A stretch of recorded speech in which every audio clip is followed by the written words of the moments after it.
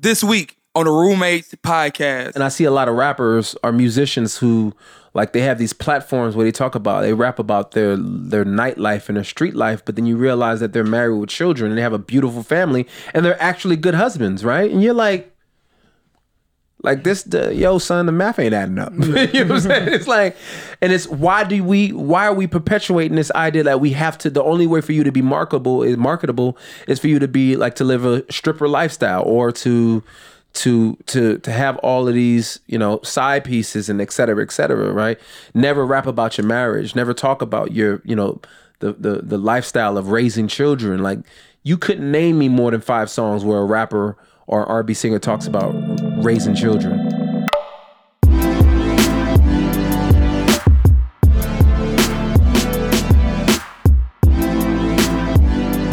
Yo, what's good, world? It's your boy Hafiz. Chris, the star of the show, baby. Yes. And welcome to the Roommates, a worldwide community of individuals united on the values of becoming holistic health, kindness, togetherness, and a thirst for knowledge. Also known as the best hour of your week, where you are entertained like a stand-up, educated like a TED Talk, and enlightened like a sermon, baby. Yo. You kind of rush through that week sometimes. I know, man. Because I want to make sure I get through it, you know. Hey, but it is what it is. Don't judge me.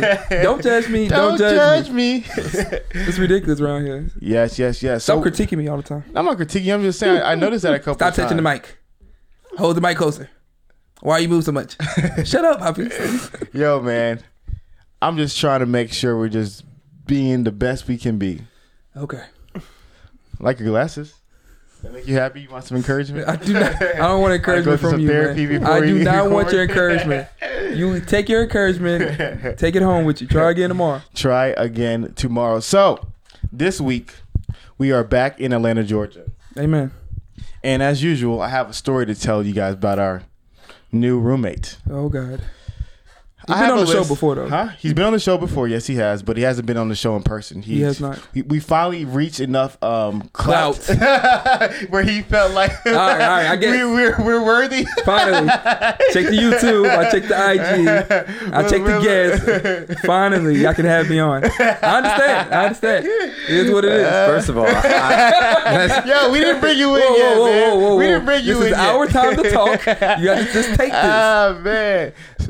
So, I have a list of my favorite 5 human beings of all time. It's a very, very prestigious list where many people who are on that list are people who I love and care about with all my heart, soul, mind, and strength. Okay. My dad is obviously number 1 on the list. And I have a lot of people tied at number 2. The next person on this show is somebody who I love so much. He's on the number 2 list. Okay. Congrats. Zach Markham was on the list as well. He was on the show. Shout out Zach Markham. This guy, when I first met him, I did not know who he was. I just thought he was just some guy at church. Okay. But little did I know, this guy was an award-winning musician. But I didn't know that until maybe 2.5 years after I met him. It's a long time. A long time. Yeah, yes. I didn't know. I don't follow music. And the reason why that stood out to me is that he was always so humble. Okay. He was always so kind. He was always so caring, respectful, and giving that you couldn't tell any of his accolades. And he was somebody who, from a very, very young age, instilled in me that you never want your character to be lower than your giftedness, or your giftedness to outweigh your character. This is somebody who I model my life after in many different facets. He is a serial entrepreneur, husband, father, church leader, intellectual, culture shaker. There's so many amazing things about our upcoming new roommate. Someone I love with all my heart. Please, guys, welcome to the show, the one, the only Show Baraka. See, I was a little upset at first by all that shenanigans about, and then you just made up for it right there. So I guess I'm back to being, I'm contented. Thank you guys for having me. Yeah, man. I think I was on when you guys first started. Yeah. And it was like 19. Actually, I don't know. It was number 19. It was like 4. No, it wasn't 4. It was like 19-ish. No, I'm talking about like how many roommates it was. There's a lot of jokers talking. I just remember it was like talking to a lot of different people. I was one of them jokers. Yeah. So, but no, it's a pleasure to be on, man. And God bless what you guys are doing. And I guess you could say the ladder you're climbing. It's encouraging to see. Thank you so much. Yes, so, like I said, man, I really did mean that in regards to who you are, show. I love you so much. I tell everybody you're my uncle. I'll accept that. I'll take that. I'm at that age now where you got to kind of like accept being the uncle. Just like before, I was like 2 years ago, I'd be like, nah, bro. Let me write out these last 2. Now I'm like, you know what? I'll be the uncle. It's cool. Cool. But I appreciate you, man, and seeing your life. There are not too many people. Well, no. You describe Hafiz how he was. Hafiz. Here we go. I love Hafiz. This is good. This is gonna sound. It's gonna sound incendiary. It's not gonna sound encouraging, but I think it's both good and it can be detrimental. No, give as many details. Hafiz can be needy at times. Oh my God! And so, where's my water? And so there's not too many people who text me often that I'm like, I feel a need to respond back. Hafiz is one of those people, even if it's not like immediately, I'll be like, I'll try to make an effort to be like, all right, well, let me get back with him. Even if it's just like, yo, what up, bro? Because I don't want him to feel like I'm failing him or mad at him because I feel like this, this sense of, I don't want to say paternal like Lizzo, but I do feel like in some way indebted to him in his growth. And so if you ever fail, I feel like I was a part of that failure. So don't fail is what I'm saying. But yeah, he's a good dude, man. I love you, bro. Thank you so much. Needy. A little bit. Let me stop. But no, on that note, I think for me, and I wanna hear more. I want the people to know more about you. But real quick on that note, to me, the reason why I was always so attached to you and to your brother and to a lot of the guys, it was like for me, you guys were everything I wanted to be in the future. And like every aspect of your life. And I just wanted to like copy it, and I always wanted to be around you. I always wanted to learn from you, always wanted to grow from you. And I did, and I feel like a lot of people never got that opportunity, to absolutely. like I said, I literally looked into my future and I said, just give me his life and I'll be happy. I wanted to emulate you so much and just copy everything that you did because like I said, I saw where you were at and all I wanted to do was like be there, so. Yeah, I mean, it sounds flattering. I would definitely say there are aspects of my life you do not want to copy. But I understand what you're saying, and I admire. I appreciate better yet. I appreciate because there are people in my life. I did the same thing, right? Especially when I got to college, and there were men in my life that I saw their marriage, and their marriage looked different than other marriages that I'd seen before. They carried themselves differently, like they interacted in society in a way that I was like, man, there's a certain confidence yet humility that they have, a certain power that they, a gravitas to them. And I think it's something that I would love to emulate. And so I think the mark of good leadership and just good men in general are people who aren't afraid to reciprocate the things that they have into other people, right? I mean, that's Christianity 101 is the idea of what discipleship is how do I pour my life into other people? I think part of the problem with society today, especially celebrity culture, is that that's not seen as a virtue. People don't want to reciprocate or even pour themselves out into other people because one, you got to be vulnerable. You got to show you you got to really know like people are going to be watching me and people are going to see every good and bad. They're going to see my goal. They're going to see my deficit. The other thing is that people don't want to reproduce themselves because it's a threat to who they are, like to their career and to their, people want to be reserved and keep whatever pedestal or platform they have to themselves and not reproduce someone who can take their place, right? And I think that's the reason why I think the gospel and Jesus is so amazing because this is someone who has all power, all wisdom, all knowledge. He's like, I'm here to be replaced. I'm here to get other people to take my spot. And are you qualified? I just looking for some people who are willing to say, yeah, I'll listen. And so I had to become that person first. And I will definitely say you're one of those individuals who definitely have the characteristics of someone who's definitely teachable and thirsty, hungry, and humble, and all those things. I don't know about Chris, but I came a long way. Yeah. So no dopeness, bro. Yeah. So I guess my question to start off was, I don't think a lot of people, when they think about their favorite celebrity or whoever that may be, I don't think how many of us realize how much we romanticize these individuals. Mm-hmm. Yeah. You know, we think of Will Smith as the Fresh Prince. Yeah. You know, we think of all these people as a character that we fell in love with. We think of Martin as Martin. You know, even though his name is kind of Martin. But we think of these people as these characters. But then in reality, like they're not all of them, but a lot of times these people aren't good people. Yeah. You know, and so one thing that I saw in you was that you were this, you know, larger than life figure for a lot of different people, but then you were still like a really great human being. And I guess how did you get that way? How did you process that? Like what caused you to want to be on that path to not just develop your greatness, but also develop your character? Well, I think the foundational, I guess, component to or variable in all of this is that I just don't see myself as a celebrity. I just don't think I'm famous. I don't think that I'm that important. My bank account doesn't get that important. You know what I'm saying? Christian famous is one of the worst famouses you could be.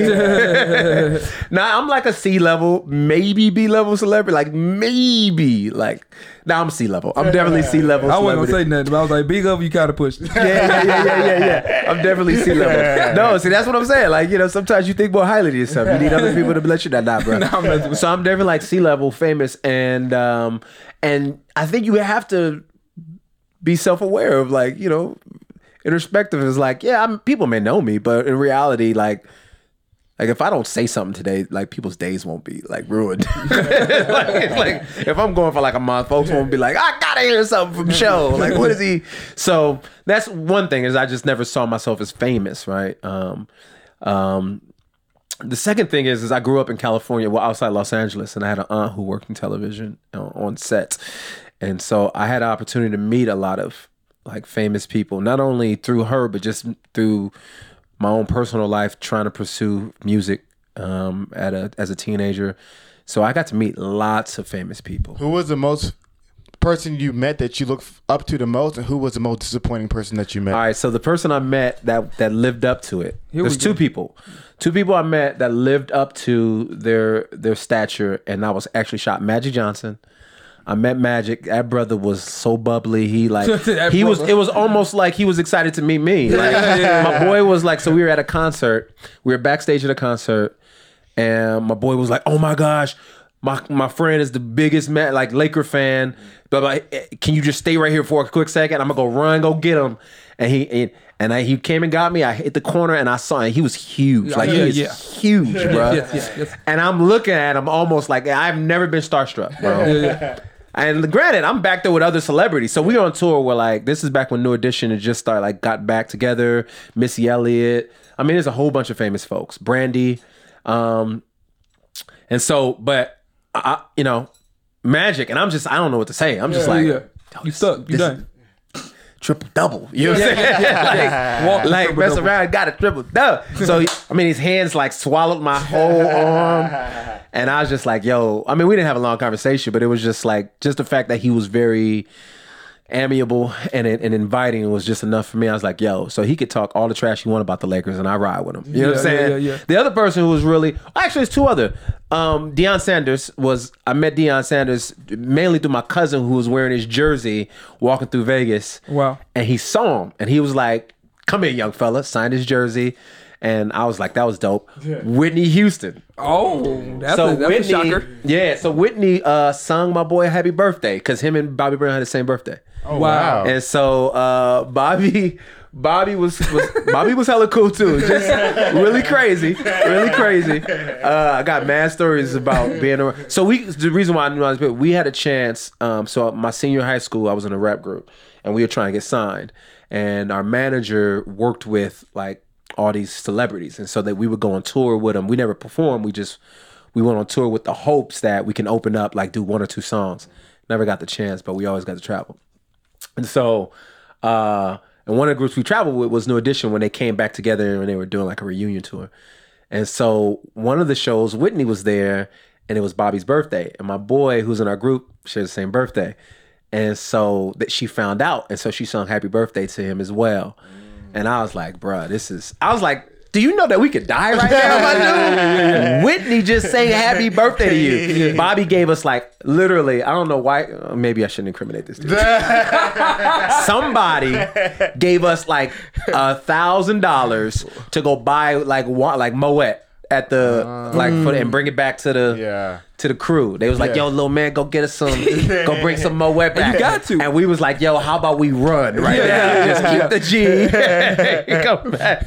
But yeah, it was crazy. So I don't know if I want to put the on blast. There's some disappointed people. One is a female artist here in Atlanta who's really big. Not as big now. Talk that ish. Yeah. It's a reason why she's not that big. The reason why she ain't that big. There we go. Shouldn't have disrespected us.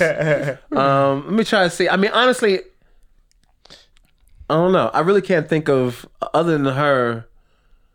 You gotta say her name, but what was it about her that was? She was just like, she felt like, you can tell like she felt herself. She was better than you. She was like, yeah, and my homie was playing our demo to her. And out the gate, she was on some, this trash. And it was just like word, you heard literally 2 like lines in the song. And it was probably trash. But still, like, keep that to yourself. You know what I mean? Nah, it wasn't trash. It just wasn't. See, our thing was, we were 17, 18, I think it was 17, 16, somewhere around there. And we didn't cuss in any of our music. Because our manager was trying to sell us as like they trying to get us to lie about our age. So even though we were like 17, 18, they want us to say we were like 16 so we can come off like as a boy, like a young hip hop boy band.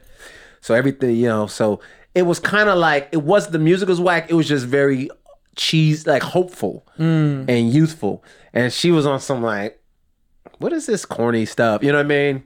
And as I look back, I thought it was dope. It is, but it is kind of like, it was like Little Bow Wow-ish, you know what I'm saying? So it was, but yeah, man, I've met a lot of celebrities. Some of them just, they know who they are.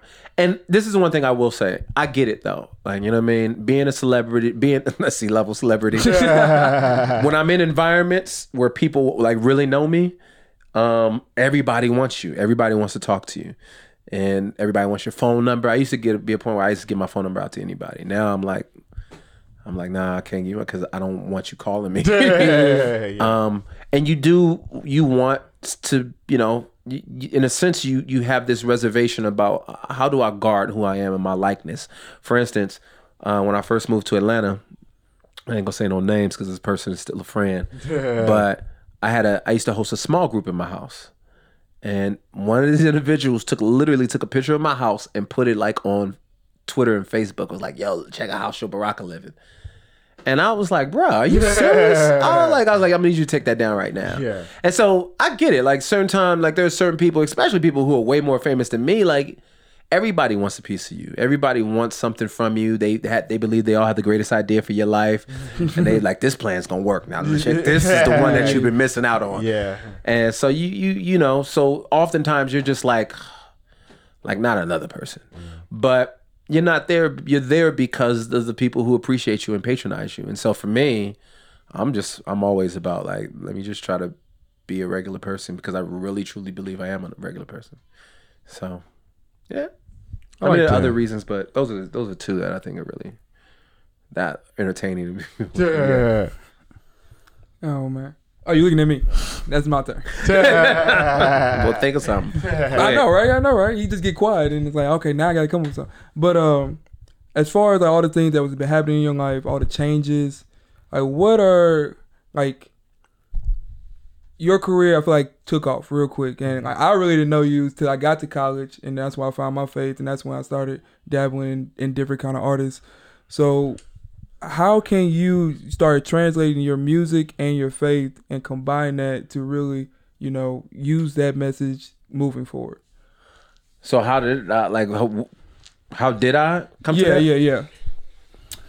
I think for me, man, I knew that I was always a communicator. At some age, I just knew that I was gonna be speaking in front of people. I didn't know to what extent. I thought I was gonna be Arsenio Hall or like some sort of y'all young bucks. I don't know who Arsenio Hall is. I was looking like Jimmy Fallon or something. I thought I was gonna be like a Jimmy Fallon, right? Because I just always loved talk shows, and I was like, I'm just gonna host a talk show. That's what I'm gonna do. And then I was like, nah, you know what? I want to be a poet. And then I was like, nah, girls like rappers. They don't like rappers. Girls like rappers. And so then I was like, well, let me start rapping. And I kind of wanted to act as well. Then Spike Lee was like one of my heroes. So I was like, well, I'll just direct. I was like, in some way, I'm just going to have to perform or communicate or write or something. And then when I became a Christian in college, I was like, the Lord didn't create me and give me all these skill sets just for me to just go and be a pastor. You know what I'm saying? Like he's given me this gift of communication, this skill of writing, this visionary mindset, this very creative culture cultivating for a reason. And so and then it became just how am I going to use it? The problem has been how to navigate the expectations of those folks who operate within Christendom, because folks have expectations for you because they feel like art should be communicated this way, right? And then you have this makeup, right, that you've been developed and cultivated in a context. Everybody has a context in which they're birthed, in which they're made. And you can't just wash away or throw all that out and step on a stage and expect that I am going to communicate or assimilate into whatever product you guys want me to be. I grew up in a house of a Black Panther for a reason. The Lord placed me in California for a reason. I saw the Rodney King beating for a reason. I saw the OJ trial for a reason. I saw Oscar Grant get murdered for a reason, right? I went to a HBCU for a reason. And I found the Lord at a HBCU for a reason. And then he put me in a white church after that for a reason. And now I believe I'm an artist because of all that makes me who I am. And I have to communicate and articulate from that paradigm. And if you want me to say, if you tell me everybody can come, everything about you can come. Well, if you tell me the only thing that can come to the stage now is the white evangelical context that you spent some time in, then that's not me. That's incomplete. That's incomplete show Baraka. And so for me, it was like, all right, how do I step back and begin to evaluate all of who I am, the things that are beautiful about me, the things that are broken about me, and display this in a way that Christ will be glorified. Because the thing about Christianity is that God is working us towards perfection. We ain't perfect yet. And I think the problem is our Christian music operates in this faux perfection. And we got to fake like we're perfect in the now. And so our music is always like, oh, glorious. And it's like, bro, I'm broken. I'm a broken nigga. Like, you know what I'm saying? Yeah. And let me communicate that, right? Let me talk about my brokenness, but also let me talk about it in the light of hopefulness, right? Because I don't want to just operate in despair. I want to talk about the hope in Jesus, right? I want to talk about how I was molded in this kind of activism household. However, there are some things about that's broken that needs to be redeemed. But, there's things about our society, there's things about the evangelical church that I saw, and I'm like, nah, this is all messy. There are things about it that's beautiful and brilliant, right? And so I think I've been birthed at a nexus to be able to kind of interact and engage in all these spheres. I don't do it in perfection, but I think that's the beauty of who I am. And the sad thing is I don't think there's a lane for me. I'm hopefully creating that lane for folks who find themselves my progenies, and I don't say that like in any kind of like paternal or what's the word I'm looking for? Patronizing or like fatheristic with the word. I don't know. I'm going stupid, but I say that in a way that like there'll be people I know. You know what I'm saying? Paternal way, but more so like there'll be people who come after me who see the work that I've done, or people who will never know who I am, but they just have grown up in this kind of context and they need a lane where it's like, "Mom, this feels like home." No, that's good, and I feel like I'm kind of like the next. I mean, obviously you're still running your race, you know, but I feel like I'm like the next leg of that. Yeah, in my absolutely. opinion, because I remember when you left Reach Records way back, and you had an interview. I figure maybe it was with Wado, but I don't know. You did an interview with somebody, and then you made reference to like art as a Christian. And then there was this quote like this. Everyone said something to me. Some of it's good, some of it's bad, but everybody has said something to me that I've never forgotten. I remember that phrase it said, and it stuck with me for the rest of my life. And you said that when it comes to like Christianity, which is like reflective or representative of the light, you can either make art of the light, or you can make art of what the light has shown you. And to me, that's so powerful, because the beauty of life is that both of that is glorifying to God, right? Absolutely. Like both of it's equally glorifying to God. It's not one is varsity, one is junior varsity, but both of that's glorifying to God. But then the challenge is that, like you said, there is this culture of faux perfection. And I understand it, because it's like on one end, people don't want to promote sinfulness. Right, absolutely. You know, but then on the other hand, you have to depict reality. Absolutely. Yeah. And that quote is actually not, I didn't come up with it. It's a quote from T-Bone Burnett, but I love it, and I take it like it's mine. Yeah. But you're right. It's like I can either make songs about the sun, or I can make songs about what the sun helps me see. And so I think that liberated me in so many ways, because around that same time when I read that quote, I went to see a play on slightly off Broadway about the Screw Tape Letters, C.S. Lewis's, historical novel. And the individual who was, portraying the main character was a Christian, Max McLean. And I remember the dialogue he had with the audience after the show. And just to sit there and to see like this Christian work being depicted on Broadway 70 years after its creation, to an audience that is mostly of people who have no Christian affiliation, to me was so powerful. And it shows the power of art and how art can disarm people to have conversations, whether we're trying to proselytize people or not. My goal is not to proselytize people. It's to disarm people, to have conversations, to open up dialogue, to create space for dialogue to happen. And so if I can do that with my art, maybe now we won't be as antagonizing to a belief system that you once were extremely averse to, right? And so when I saw that, I was like, this is how I want to do my art. I want to do my art from a posture where people can know that I'm a faith-based artist, or in the sense they know I'm an artist of faith, right?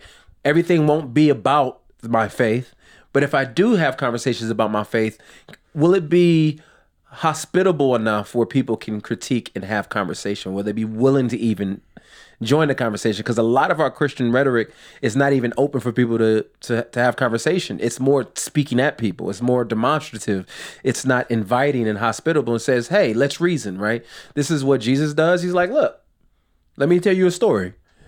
Or it's Paul, like, hey, let me tell you about the unknown God. And how do we use our creative abilities to be able to tell story in a way that can bring people in? And it's kind of been my MO for the last, I guess, 6 years now, 6, 7, 8 years. No, that's dope. And that's something, like I said, that's definitely shaped and impacted my life. But we have to go ahead and read our advertisement for our lovely partner at Skillshare. Shout out Skillshare. I love Skillshare, man. Make that money, bro. There's some great, lovely people. So, The Roommates Podcast is brought to you by Skillshare. Skillshare is an online learning community with thousands of amazing classes covering dozens of creative and entrepreneurial skills. You can take classes in everything from photography and creative writing to design, productivity, and more. So whether you're returning to a long-time passion project, challenging yourself to get outside your comfort zone, or simply exploring something new, Skillshare has classes for you. And like I told you guys, so many of you, in my opinion, probably need an extra $50.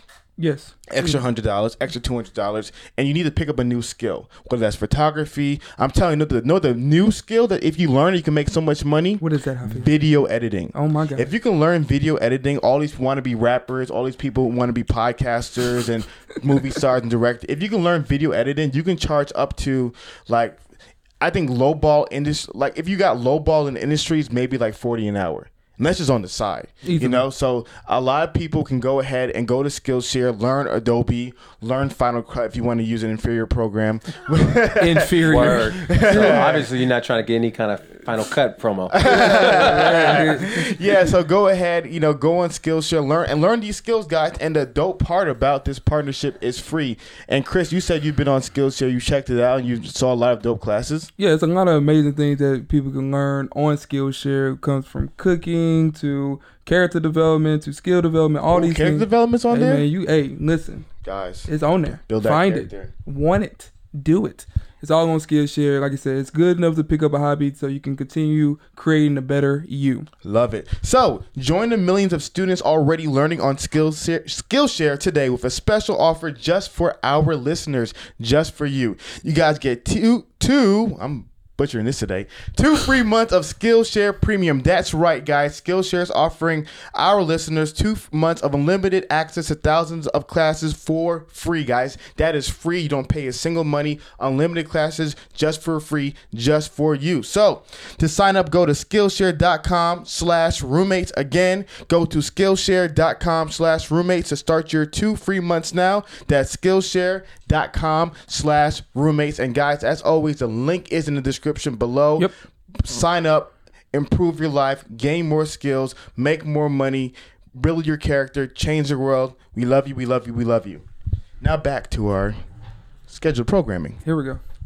So another thing about you, show, that I feel, and I realized as you were talking about everything, I said, okay, this is where I want to go next. A lot of times in today's world, I feel like a lot of people sacrifice their family on the altar of success. I just hit you, huh? That was like a spiritual yummy. Now I was thinking about, I think I was having this conversation with somebody this week, I think it was. Okay. Oh, you want? Oh, I didn't know if you were finished or you No, want. Are you finished or are you done? Are you done? Are you treated? Yeah. But yeah, and so I've seen, like, especially in today's era, everybody wants to be rich, everybody wants to travel, everybody wants to have money, the car, the apartment, the house, all this stuff. And then people still kind of want family, but what they really want is just the projection of a family on social media while they're just pursuing their stuff and neglecting them. And one thing that I saw from you is that you took your family seriously. You took pouring into your family seriously. And even at points, it was like sometimes I wouldn't say that's the detriment of your career, but like you made the sacrifice was never career over family, right? And like I just think that's such a, like, we don't even talk about that in today's age. We're just so driven about success. And I wanted you just to, well, it's kind of cultural. Go ahead. Because I think I don't even know if we have people who are probably Gen X and older. Maybe some millennials, some like the older millennials and up have a different understanding, like a different value system of what a family is versus those who are maybe younger. Like you talk about family, we think family as a necessity for building healthy communities and nations and healthy individuals, right? Some people see family as a weight, as a burden for me to achieve my goals and et cetera, right? And so I think first we got to just even come to the grips. So how do we even view the utility of other people, community, family, right? And not even just maybe your immediate, but just real, authentic community of people who you do life with. And I don't know if this is just a new issue of people not being able to balance the idea of success and family. Because when I think about many of my heroes, if I want to be real, a lot of those men weren't great husbands and fathers. They were great revolutionaries. They did great in getting their names in history books. But when you think about their family, they had to say, like, you know, they made a choice. And if I'm honest, I appreciate the fact that they made that choice, because I wouldn't have a lot of the liberties or even some of the desire, like the passion, because of who they are and the examples that they set for me to kind of like follow. But however, the one thing I don't want to emulate is sacrificing my family in order to achieve that. And I think it's even ridiculous to even consider that, honestly, because I mean, when you think about the greatest way of reproducing the world you want is through family, right? If you think about, well, I want the world to emulate a value system that I think is best for the world, then you instill that in your children, you instill that in your relatives, you instill that in nieces and nephews, or you come together in family, you say, hey, how do we make this world better? Well, we start within the confines of this household or our extended family, right? And I think people are just saying, you know what, I'll do it by dollars, or I'll do it by platform versus I'll do it through people. And we're so platform driven. We say, how do I build a platform to speak at people, right? But then what happens is people keep their eyes focused and fixed on those platforms, but after a while they get distracted to another platform, right? And then after a while you get platform burnout, and you just like, you know what, why am I listening to all these people and none of these? And then I realize my life is miserable still. You know what I'm saying? And then you end up running to who? Family. Because you realize those are people who actually really care about you. When I found out, and this is no shade, but when I found out like my kids had autism, my favorite celebrities weren't coming to console me. Like people with platforms, because they don't care. They just want me to consume whatever product they have, right? And I mean, I know this is a harsh generalization, bad, but the reality is people are narcissistic. We just a narcissistic culture, and we promote narcissism because we just lack empathy for other folks unless it has something to do that orbits around our own self. And I think family, man, is honestly, I'm quite scared about what our world is going to look like, especially America, what America is going to look like in the next 15, 20 years, because marriage is being not only just I'm not even talking about like a sexual ethic kind of argument. I'm talking about in general, people just don't value marriage anymore. People don't value commitment. So this idea of being committed to a person and building a family is like, why do that? Let's just have fun and have sex and enjoy all the people we want to enjoy and have sex with. Well, then you raise children in that. And so then the children are raised in this idea of, well, there's no sense of commitment and brokenness. And so it's just normalized, right? And so if you build cultures and on top of that, then there's no such thing. It's not just going to be families. It's going to be an idea of longevity and temperance and self-control that's being lost and thrown out the way as well. Like folks won't be committed to jobs. They won't be committed to friendships. This whole idea of no new friends, that's one of the most ridiculous idioms I've ever heard. Like in order for you to progress in life, you need new friends, right? And you know, it's just this idea. I think a lot of our sociological tropes, I just feel like it's scary to me. It's scary. And I think my job is to make sure my daughter, as she's engaged in culture, is like, look, I know it sounds cool, but let me tell you the dangers about what this ideology is creating. So, and plus I have a wife, if I ever thought about leaving her, she would kill her. She would kill me. So it's like, and I love my wife. And so we've had definitely some hard years in our marriage, but I think the beautiful thing about our understanding about relationship and marriage is that like separation wasn't an option, right? It was just more like, well, we're grown adults. We made a commitment to one another. Like if we weren't serious about this, we shouldn't have joined. Like we shouldn't have come together and made an agreement that we were going to have a family. Because once you start bringing other people into an equation, you're going to leave a wake of damage in your bad decision making.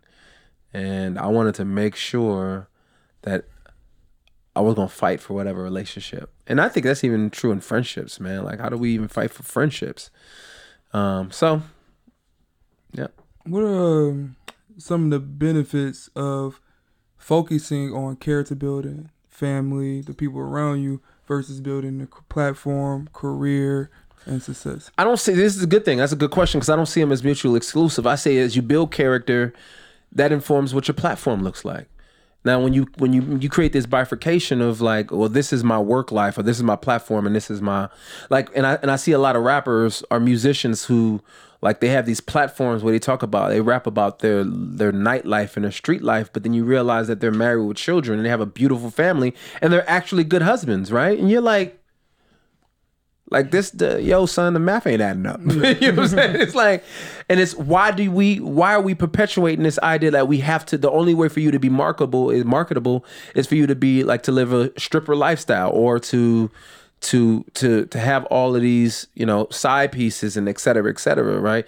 Never rap about your marriage, never talk about your, you know, the lifestyle of raising children. Like, you couldn't name me more than 5 songs where a rapper or R&B singer talks about raising children and being faithful in their committed, lovely married life. Like, this is just, so anyway, I think as you build a platform, I think that's part of, it's basic to me, it's a testament of who you are.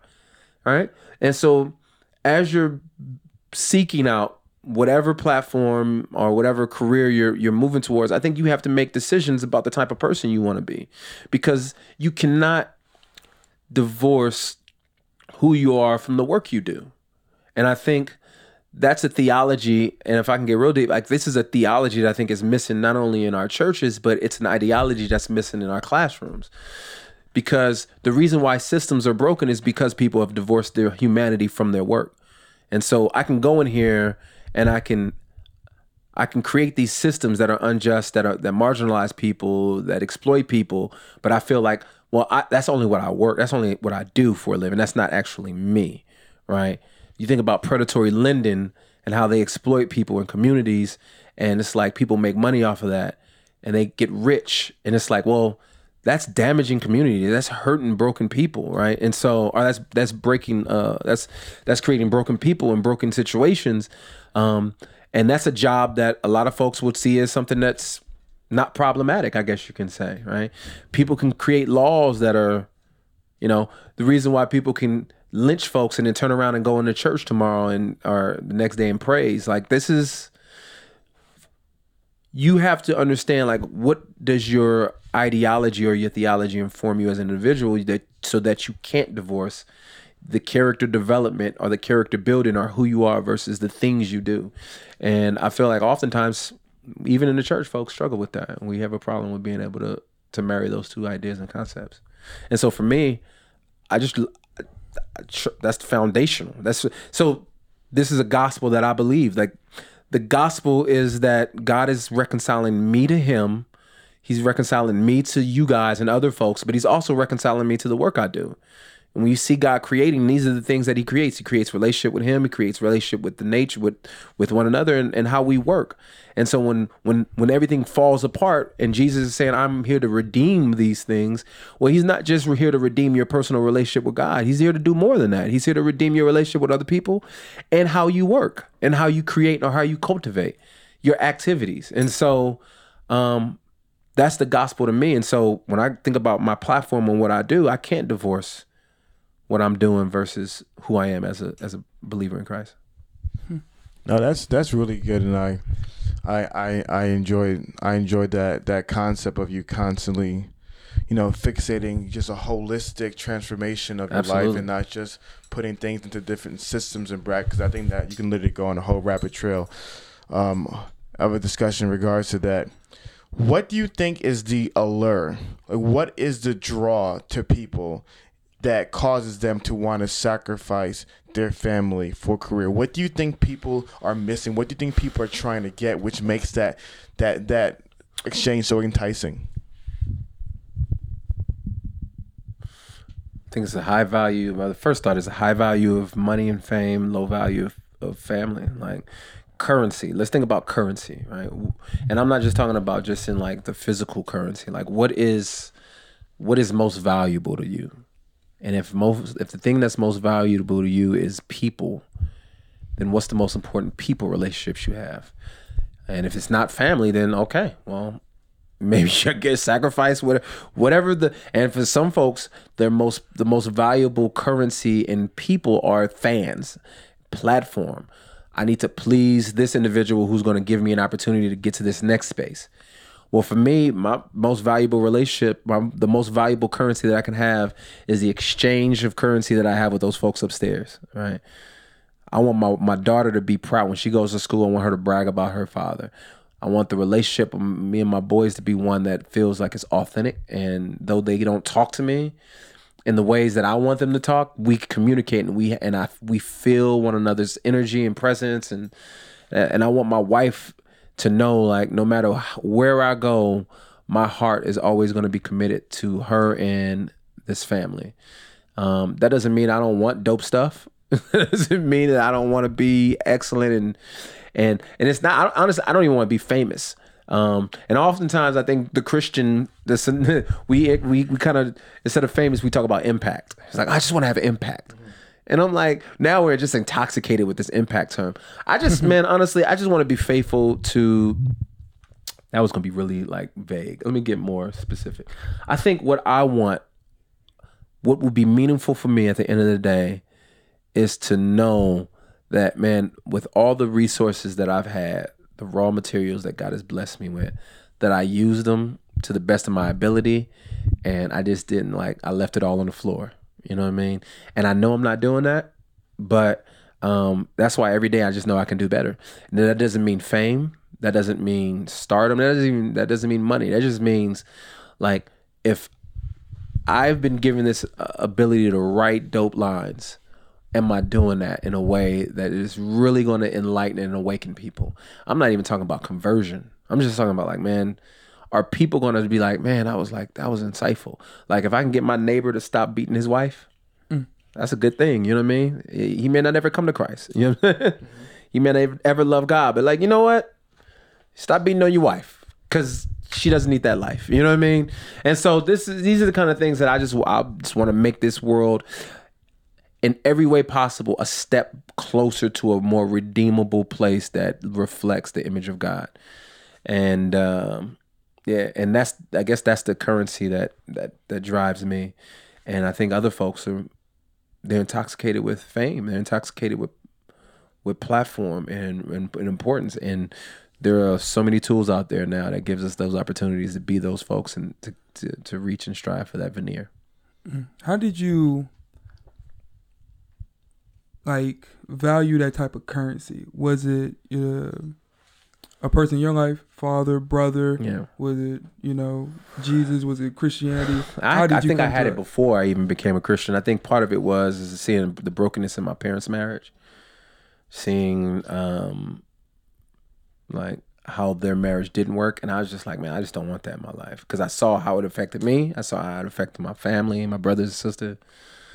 I saw how it affected them. It was like, nobody wants to be miserable, bro. Like, this is like, but this is the thing about like the wake of leaving people miserable is like, you don't really care because you really are looking out for your own self-interest. And guess what? Nothing beats or trumps your own self-interest. I said that purposely. You know what I'm saying? Right? Because when you have your own self-interest, it's like you don't see people as they should be seen. You don't want to sacrifice. There's no compromise. There's no image bearing of those folks. It's just like, you know what? I am out for my own self-pleasure, and whatever I need to do to push my own personal agenda forward, I'm going to do that. And I just saw that that's just not a way to live. And so honestly, I think I became a very compassionate person early in my life, man, just realizing that, how do I live selflessly? But I mean, obviously, I have very selfish moments, and I've been selfish in life. But I think when I became a Christian, I think that intensified it. It gave me long-lasting foundational truths to live on, rather than just I'm gonna do it because my family ain't gonna do it, because eventually that's gonna wear off. You know what I'm saying? But then it was like, yo, there's a reward for this, and not only the reward, this is a better lifestyle. Like, this is better for the ethos of our society, our culture in general, and like this creates a better world. And hey, this is a truth I want to live on. And so, yeah, I think. And then the other thing is, like, when you're in poverty, when you see poverty, you live in poverty. And there's been times when I've lived in poverty, not like abject poverty, but there were times where I was broke. You know what I mean? As a child, and but then I've also been to different countries where I've seen like poverty, but when they have family, it's like they don't know what poverty is until like someone like me walks in and I got all this ridiculous excess that I don't really even need. And I explain to them that they poor. You know what I'm saying? Like, let me tell you what's happening right here. Y'all eating out of that can because you're poor. You know what I'm saying? Because you're poor. It's like, well, I didn't know I was poor. I was perfectly content with my life, right? I was cool with it. You know what I mean? But I mean, that's the generalization. It's probably dangerous generalization, because I'm sure some people recognize that they're in poverty and they don't want that life. But the point is like, you can find contentment in things when you have family and people that you love with you. And I think when I was young, we were rich because my father played pro ball, parents got divorced, and then I was in a place where we were pretty broke. But honestly, when I look back, and this is not revisionist history, I think I'm being as honest as I can be. Even in those moments where we were broke and we were living in Section 8 and, in the hood, I don't remember being miserable. I don't remember like hating my life, because I had two brothers that we had fun together. I had a sister, we had fun together, and we went outside. Bro, he acting like an amateur right now. It's getting ridiculous now. No, I have the alarm. It's getting ridiculous. It's alarm. It's an alarm. On the pray.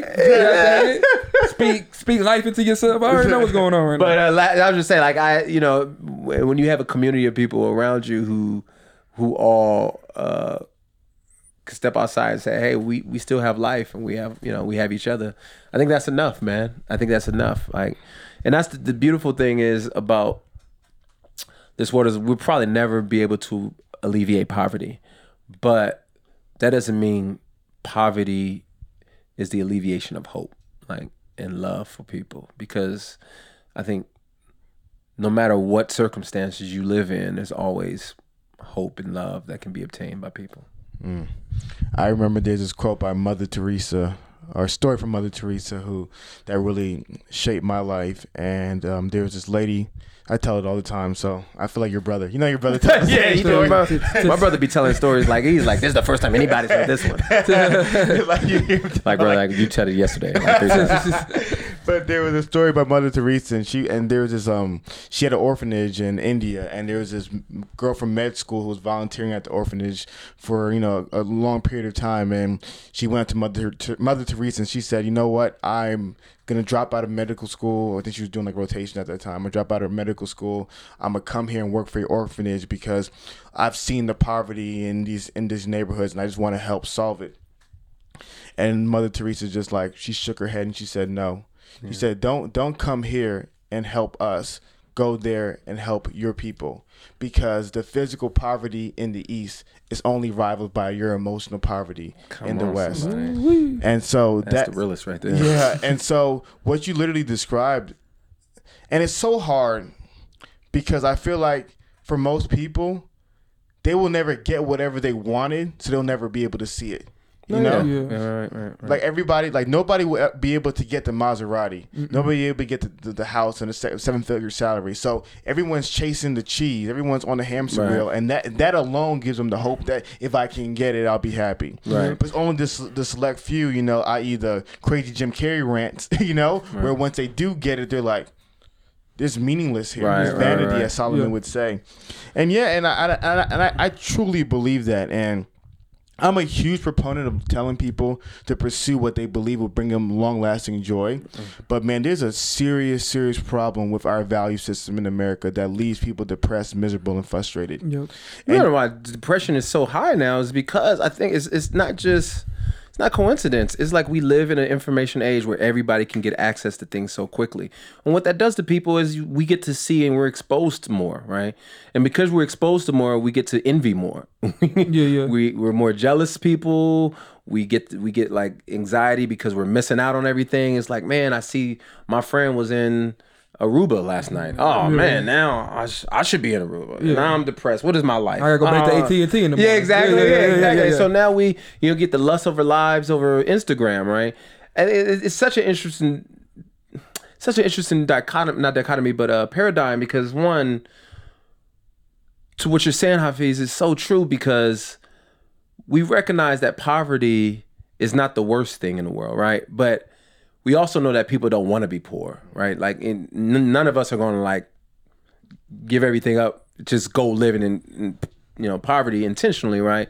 Because I mean, it doesn't make sense. However, it's funny because on the flip side of that, a lot of our arguments for people to have better lives is just to get them to have more money. Exactly. And it's like, that's not the answer. Yeah, it's not so like true. getting people more money doesn't resolve like life issues, right? Man, and it's hard for cutting you off. 2 points. One is like, it's so hard to tell that to somebody who didn't have a lot of money because they just believe that's the solution. Absolutely. But a lot of times what they don't ever realize is it's like a combination of both. They had emotional and physical poverty. Yeah. So they never think the solution is the emotional wealth. They think the solution is the physical wealth. And on that other point, I remember I was listening to this guy, and he's a friend of you and I, so I don't want to call his name out.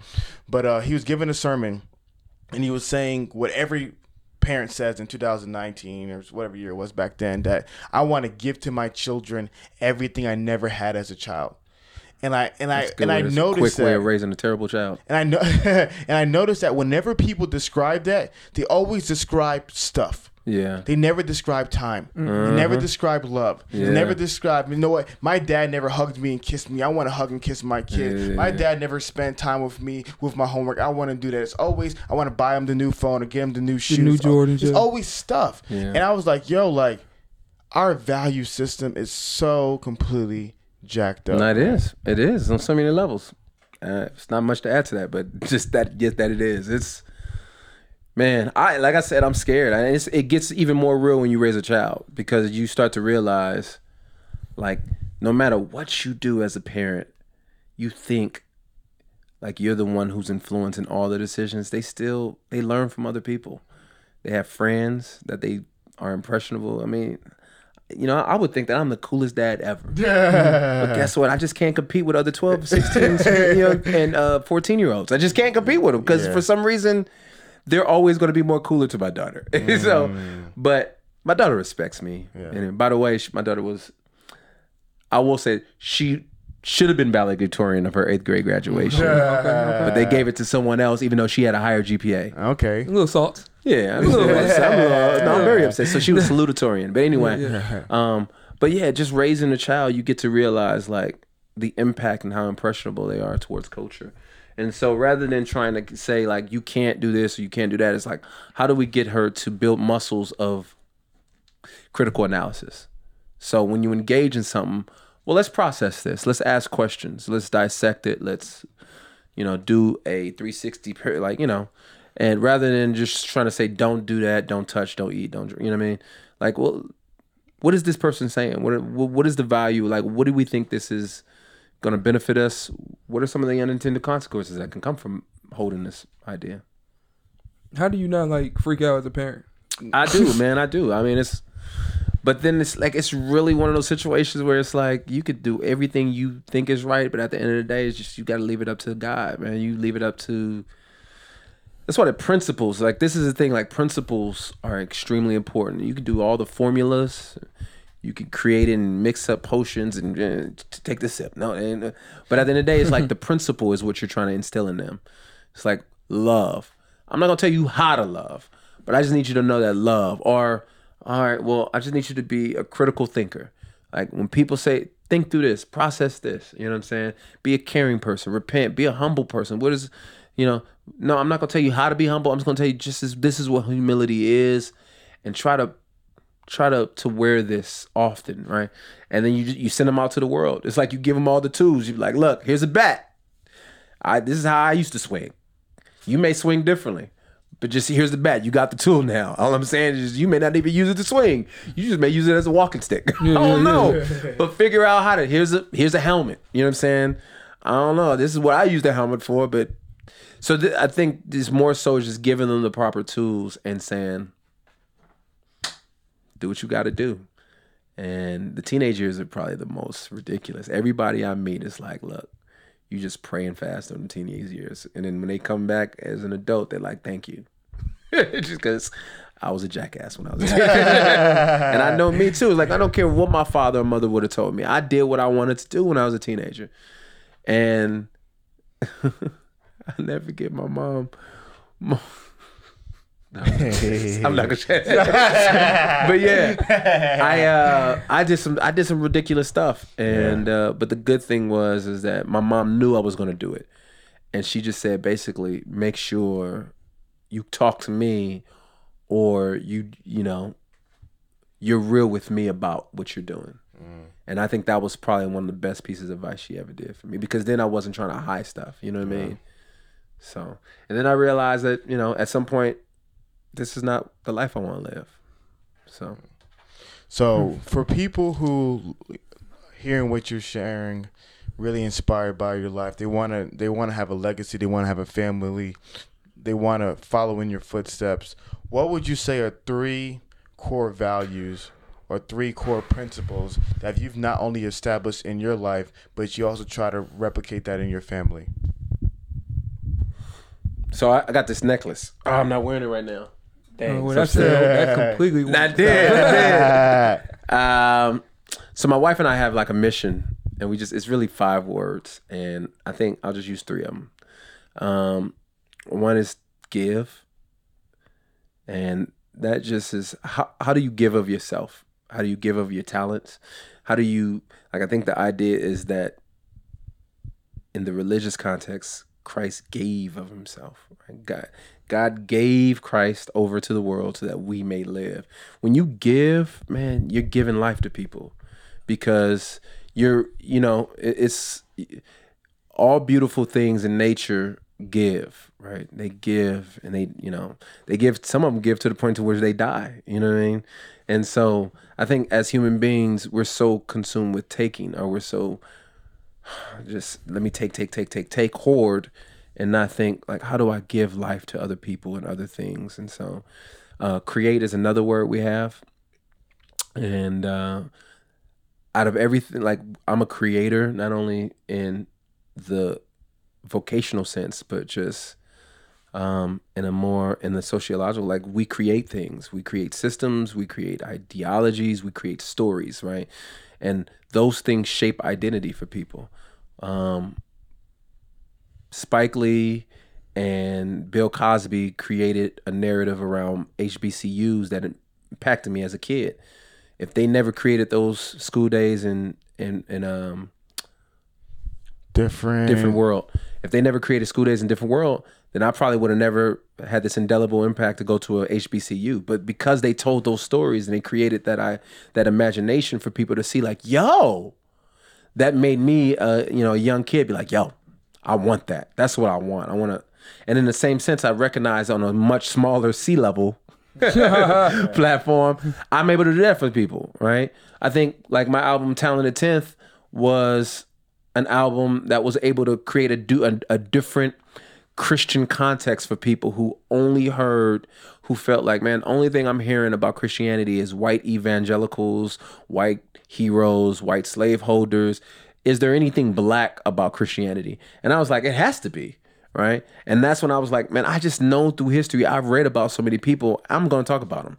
And Talented 10th was an album that I felt was like, man, let me celebrate my blackness while at the same time celebrate the fact that I love God with all my heart, mind, body, and soul. And so how do we create? And obviously love. And love is not just it's just so weak. Such a weak word nowadays, because people just, it's either weak in a sense that people don't value its true meaning, or they take it for weakness. And I think whether people see it as a weakness, I think we're still called to do it. And I don't think our culture has really truly understood what it means to love, I'm gonna say something really controversial. Please. Even loving Trump. Like, how do we love people that we know like does not have our best interests? Because if Kanye has said anything recently that makes sense, is this fact that he's on this love trip, right? You know what I'm saying? It's like, I'm just trying to love. I feel like love would, bro, that's, to me, like, that's real, but I know that's something that people aren't for now. It's like, nah, you know what I'm saying? It's, it's weak, it's civilities. That my thing is like, man, anger begets more anger, wrath begets more wrath. And guess what? We don't need racism in order to hate each other. All you just need is a human being that you don't get along with. And guess what? We'll beef one another. You can go to Africa and find that. You can go to India and find that. You can go to Ireland and find that. People beef with the same people, the same skin color. And the reason why because we refuse to love one another despite our differences. And the moment we surrender ourselves to love, I think we'll find a better society. But I think we're in a outrage culture that everybody wants to see who can be the most outraged by an incident. And so it's like, I'm more outraged about Trump than you are, which we should be. We should definitely. But I want to be outraged because I love people. Not only them, but I'm like, man, not only are you, this individual, seeing other people in a corrupted view, you're seeing yourself in a corrupted way. And I love you, and I'm gonna let you know that you're being foolish right now. And I think that's in the same sense of Jesus interacting with the prostitute. He's saying, y'all are about to stone her. Y'all got a bad view of her. I love you guys, and so therefore I'm gonna expose you to this blindness that you have. But I'm also tell this prostitute, y'all, you need to, hey sis, sin no more. Get it together, because you got a corrupted view of how you see yourself, and I love you, and I'm gonna tell you about that. And I think those three things for me are 3 of the 5 kind of like values that we live by. And we fail, but I usually have it on my necklace to remind myself. And on the other side, we have our wedding date. And so she reminds me that I belong to somebody. Before y'all go, I want to give you something. Oh, what? Gift? Hold up now. What size shirt you wear? Large. All right, I know I got some larges in here. Okay. I'm not used to receiving gifts. What? Hey, the camera's not connected to the tripod, so be careful. Okay, I'm gonna make sure I won't knock it over. Okay. Yeah, That's definitely that's some money. I ain't gonna lie to you. You talented Tiff money. That's where it's gonna come from. All right, here we go. So. Your butt's all in the camera. Jeez Louise. My dunk. The donk? So I want to give y'all a gift. Oh my God. Okay, I'm not mad at it. Here we go. Because I believe you guys are all of these things. Are you?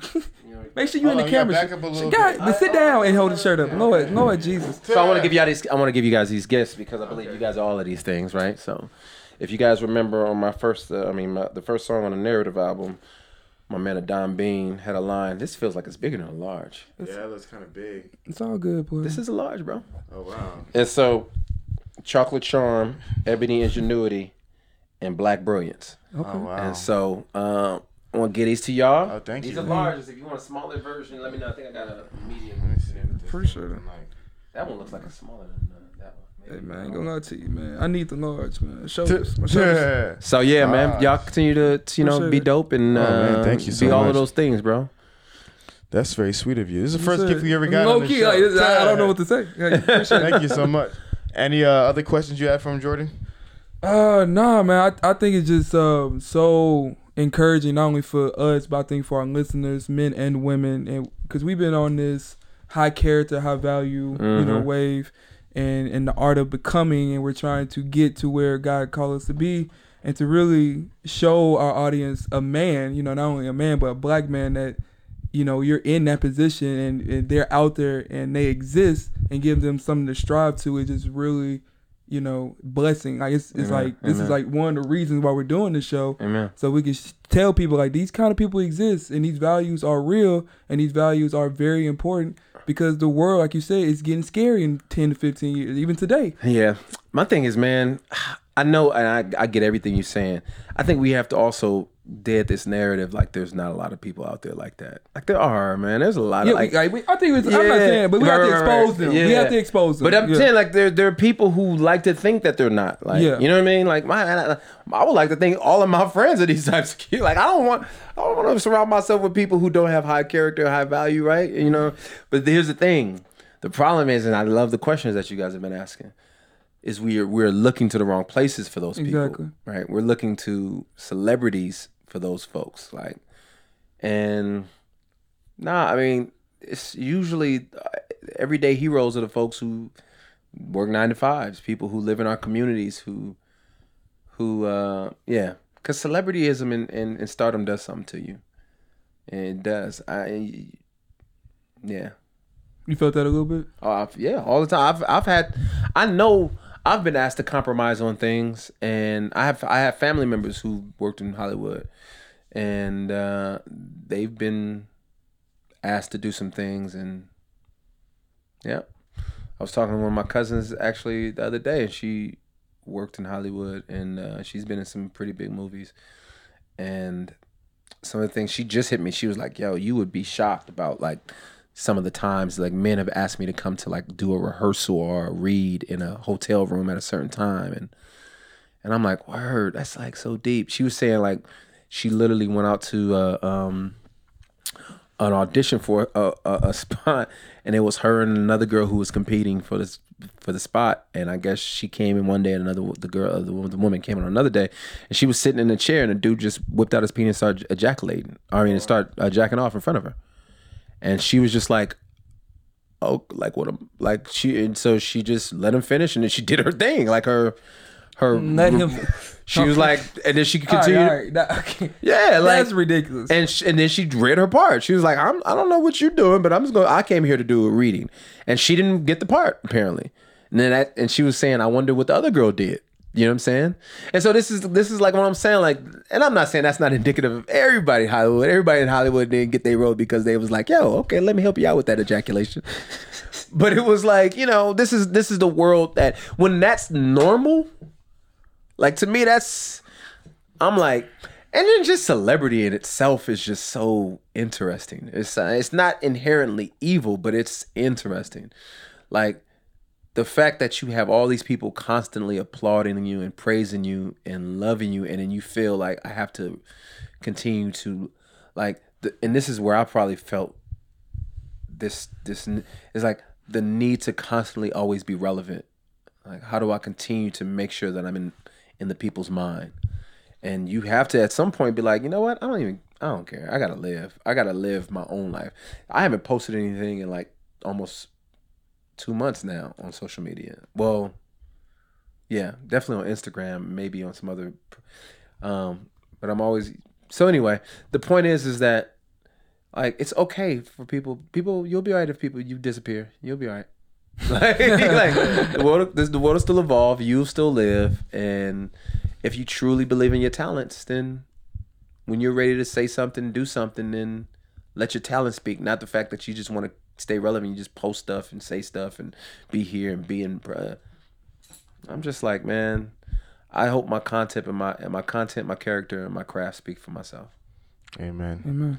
So for the people who want to reach out to you, where can they reach out to you at? Bro, yeah. I'm disappeared, right? I'm nowhere right now, bro. I'm nowhere, but I'm everywhere. On all my platforms across social media, I am Amisho Baraka, AMISHO BARAKA. As I said, I'm really not active right now, but there'll be a time where I get back on there because I have a lot of stuff in the pipeline, and so I'm really excited about a lot of stuff I'm working on. My website is Barakaology, so that's BARAKAOLOGY.com. And so, I mean, that's just stuff. I'll just post stuff up there, like things that I think are interesting, like maybe an interview I've done, stuff like that. If you're in Atlanta, catch me at, East Point, shot it. East Point. You know what I mean? East Point, shot it. Yeah. You know what I'm saying? It's Outcast You So, Headland and Delow. Something good. You know what I mean? So. Appreciate you, show. Like I said, you're always an inspiration, such an encouragement. I'm glad that the audience were able to be blessed by the wisdom that I'm constantly getting through the past 7 years of my life. So thank you so much. All right, man. Y'all be blessed, and y'all continue to do excellent. Thank you. So my name is Hafiz, this and is the show, baby. Dang, I was supposed to say, and I'm next to the one and only. Oh, you didn't say that. I know. I was trying to do something new today. I got a shirt, man. I'm excited. All right. I'm Hafiz. And Chris. And we're joined by the one and only Show Baraka. There we go. I wasn't ready for that. We had a roommates, guys. Comment, share, reach out to the show. He probably won't respond to you, but It's there's ridiculous, nothing wrong about it. It's just how he is. He loves you still in his heart. Oh, You can reach out to me and Chris. We'll still talk to you. We love you. Adios, and we're out.